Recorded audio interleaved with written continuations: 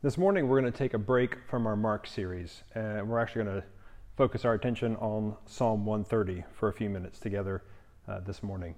It's been an interesting week that's gotten us to this point, and we have some interesting weeks ahead. This morning we're gathered in our own homes and gathered in our living rooms or at our dining room tables or sitting in our study, sitting on our back patio, I don't know, wherever you're sitting. It's just been an interesting week, and we know that the next few weeks we don't know what they hold. And so I want us to just take some time this morning and look devotionally at this psalm, Psalm 130, a psalm that's really about waiting. And as I thought about that this week, I was thinking about our life right now. It's full of questions. Maybe you've got a lot of worries that are running through your head. There's definitely some confusion, maybe some frustration, some uncertainty. But for many of us, I think Tom Petty's song from 1981, that classic song, The Waiting, in the chorus, I think the chorus kind of resonates with us. It resonates with a lot of people, but in this particular season for us, it's going to resonate. When Tom Petty sings, the waiting is the hardest part.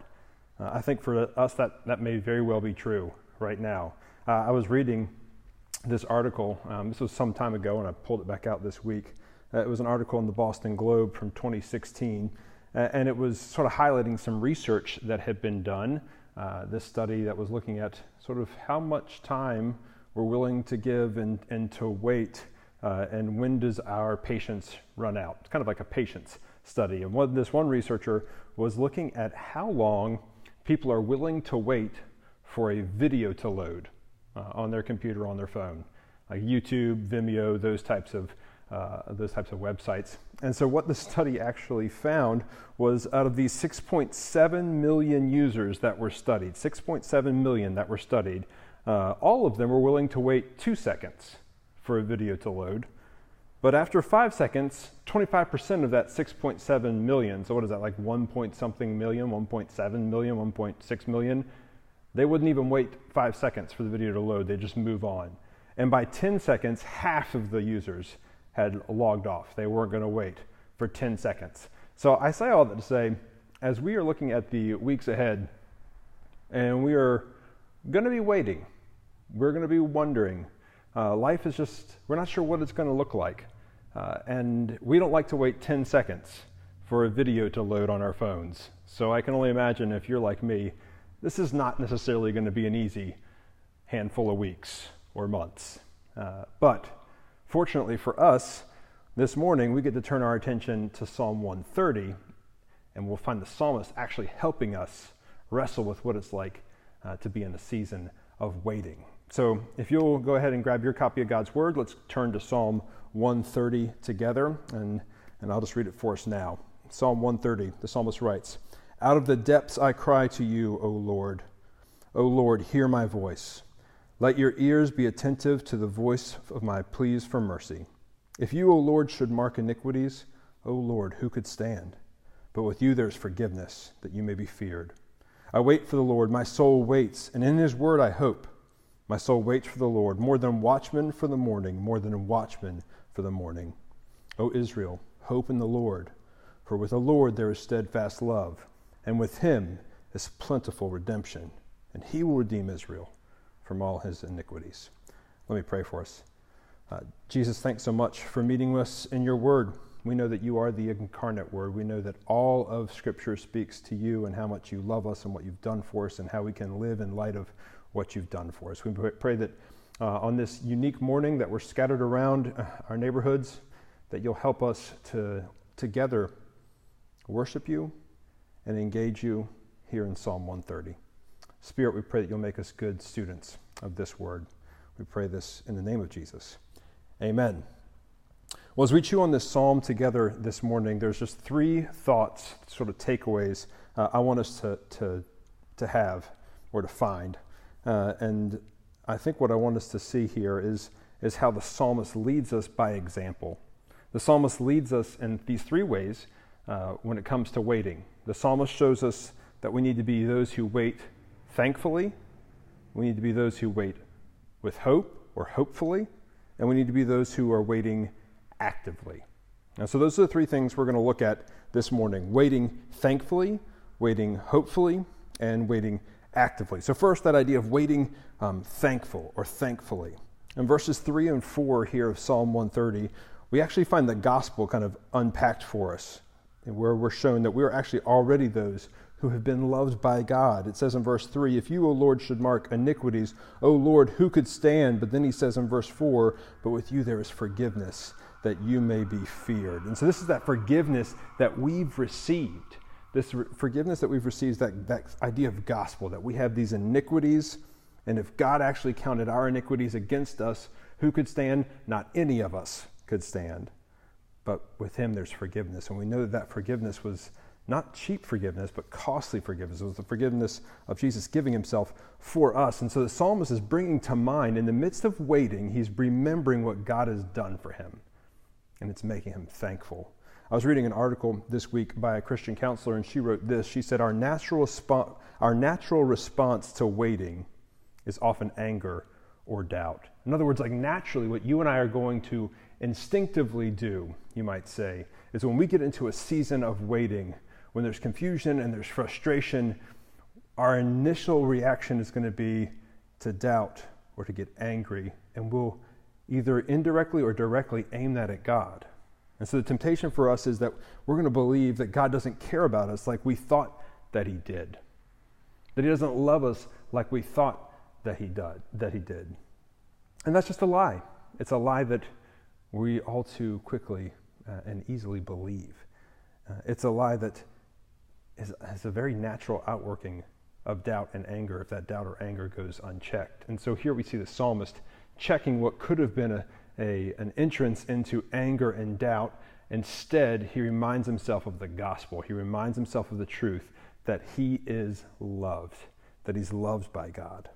And so in our waiting over the coming days, I want us to be men and women and children who commit to embracing that same kind of posture, a posture of thankfulness, a posture of reflection on the grace that God has shown to us. Because if we actually think about how gracious he is to us, how much he loves us, that will help us to be in the midst of a season of waiting and actually experience thankfulness in the midst of it. So we're going to wait as men and women and children who are loved by God, and during this season of waiting, we're not going to let that false narrative be told to us. We're not going to let the waiting tell us, hey, God isn't who he said he was, or God isn't for you the way that you thought he was. God loves us. We need to remember that. In the midst of waiting, when we're tempted to forget it, when we're tempted to ignore it, we have to remember it and then just have that thankfulness wash over us. So we want to be men and women who wait thankfully. But then that second idea, we want to be a people who wait hopefully. We want to be a people who are full of hope in the midst of our waiting. Verses 5 and 7 say this in Psalm 130. Verse 5 says, I wait for the Lord, my soul waits, and in his word I hope. And then he goes on and he says, O Israel, hope in the Lord, for with the Lord there's steadfast love, and with him is plentiful redemption. So what we have here as we look at verses 5 and 7 is we have the psalmist reminding himself and calling himself into hope, and then calling others into hope as well, because he knows what we should know, and that is that in the midst of our waiting, we can have hope because God has not stopped working. God is still at work, even in the midst of our waiting. And we also know that God's timing is perfect. We don't understand his timing. We don't understand why the waiting is the path that he chooses. We don't know why the lack of clarity for us is the track that he places us on, but it doesn't mean that his timing isn't perfect, and it doesn't mean that he's not at work. All of our waiting as his kids, what we see here in this text, we can know with confidence that even though we don't know exactly how God is going about it, necessarily, we do know that as our souls are waiting on the Lord, our hope is that God is going to meet us with steadfast love and with plentiful redemption, like a reminder of the gospel as we already talked about, but we're also going to have a deepened experience of the love that he has for us. That means that our experience in waiting, we have this hope because through waiting, in the experience of waiting, we are guaranteed that we will have a deepened relationship with our God as we come to him thankful and as we lean into him and find our rest in him in the midst of that waiting. So there's a steadfast love that's promised to us on the other side of waiting. So we can hope for that. We can hope for the steadfast love that we'll know in a deeper way on the other side of a season of waiting. But I also like this idea of God being at work that we see in our text. We wait for the Lord, our soul waits for him, and in his word we hope. And Israel is called to hope in the Lord because with him right now there's steadfast love and plentiful redemption. And there's this idea that I want us to sort of take hold of, and that's that God is not just at work during our waiting, but he's also at work in us through our waiting. Like God's doing something in me and in you in any season of waiting that he brings us through.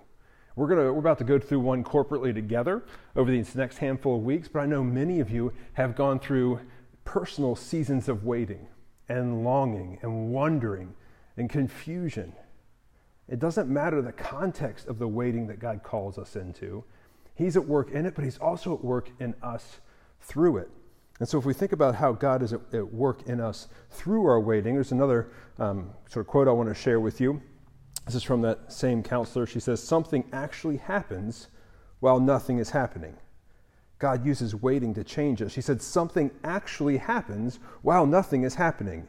And what is it that's happening? God is using that waiting to change us, which means that when we're hoping in the Lord and we're waiting on him, the Spirit's doing a work in us. And then that article goes on and says, when we relinquish control to God, that's the main route for us to experience his love and peace because it unites our hearts with his.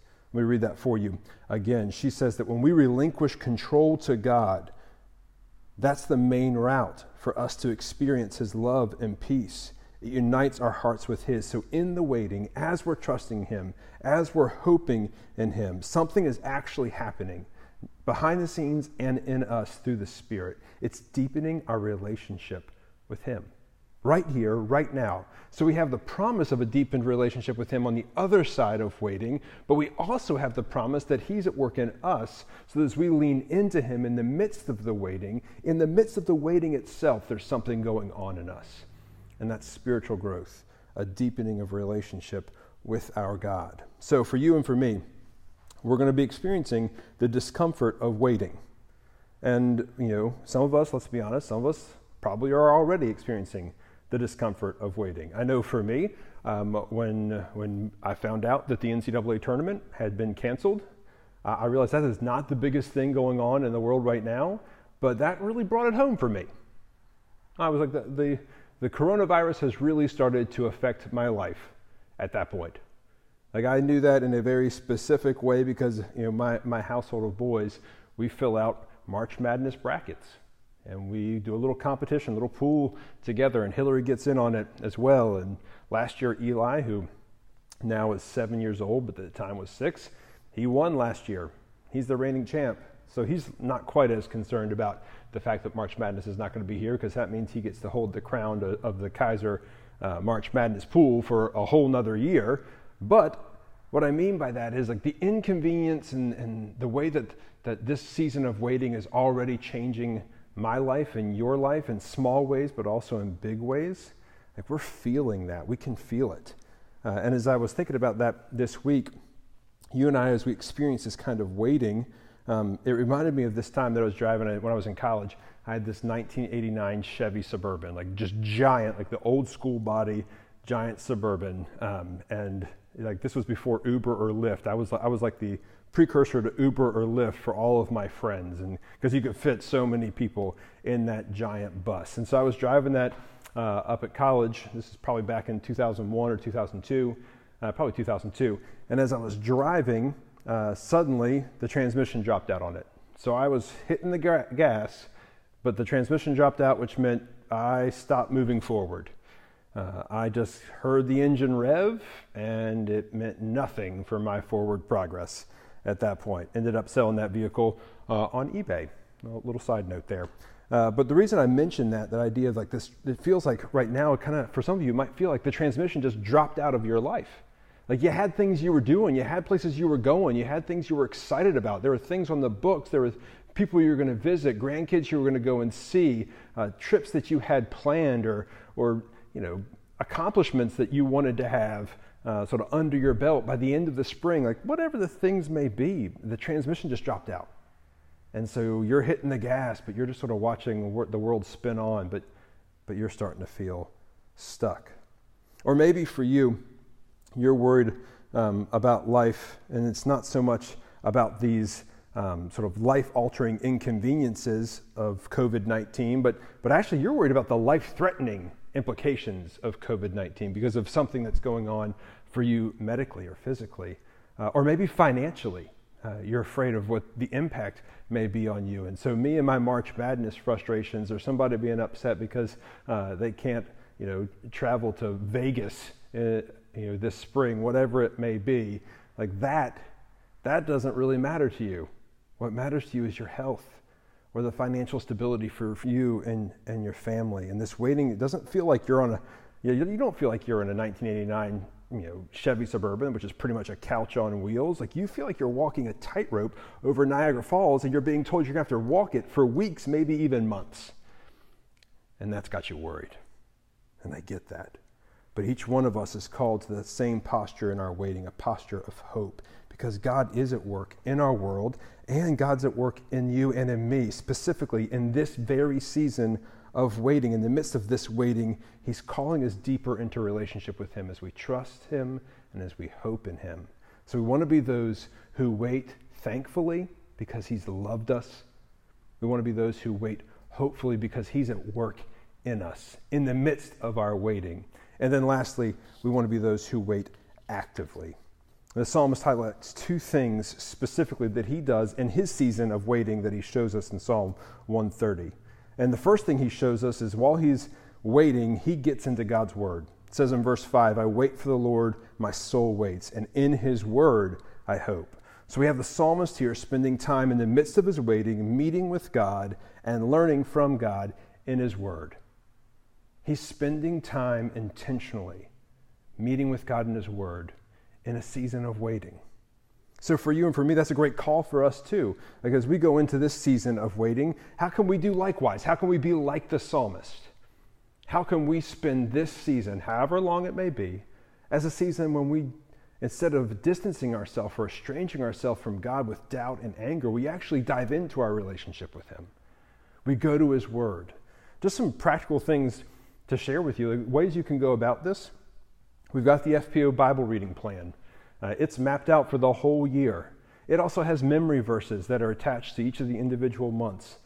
I'd encourage you, if you haven't already joined us with the Bible reading plan, this is a great time to get started.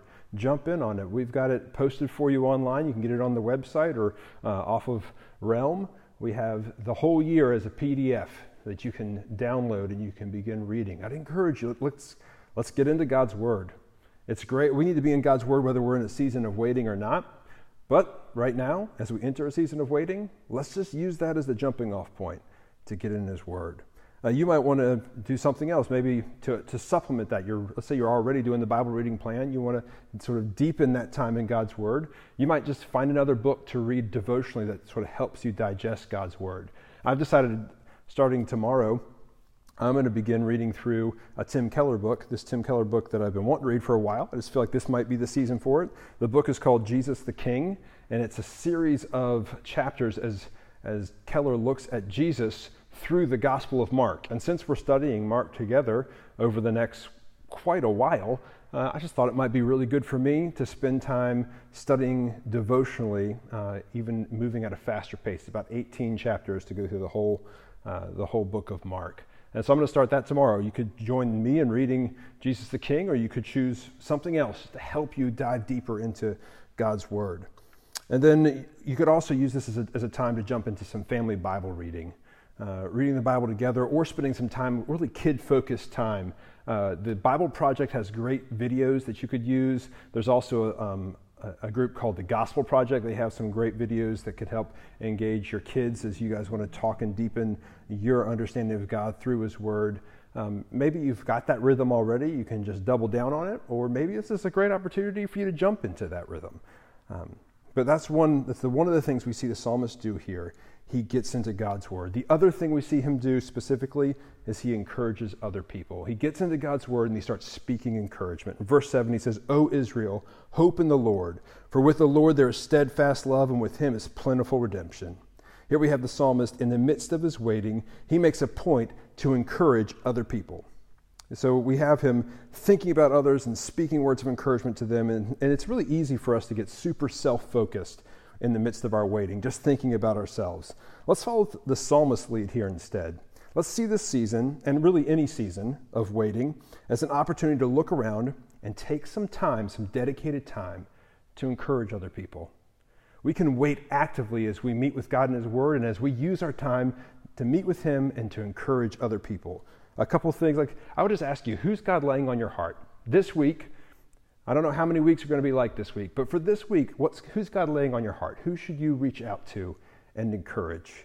I mean, maybe it's one of your family members who lives close by or quite possibly who lives a long way away. Make a phone call. Pick up the phone, maybe initiate a FaceTime so grandkids can see grandparents, the call you've been meaning to make for a while. Make that call this week. Or maybe it's someone in your church family. Maybe you can make a quick phone call to someone in the church family or send a text or an email. Even if maybe you just want to get a group text started, and that group text is entirely about getting 7 or 8 guys together and all you're going to do is share GIFs the whole week. Hey, that's fine. Whatever it is, a sense and a purpose of encouragement to love other people. Maybe it's your neighbors. You can check in on your neighbors. It's a great opportunity to love them well. Obviously, you want to use an appropriate amount of social distance, but there are ways that you can reach out and encourage and love your neighbors. I just want to leave you with this idea. The waiting may be the hardest part, as Tom Petty told us, but it's not lost time. Like this week, let's jump into waiting the way that the psalmist shows us that God calls us to wait. Let's wait thankful for what Jesus has done for us. Let's wait as those who are hopeful for what God is doing in us. And let's wait as those who are actively meeting with God and deepening our relationship with Him and reaching out and loving other people and encouraging them.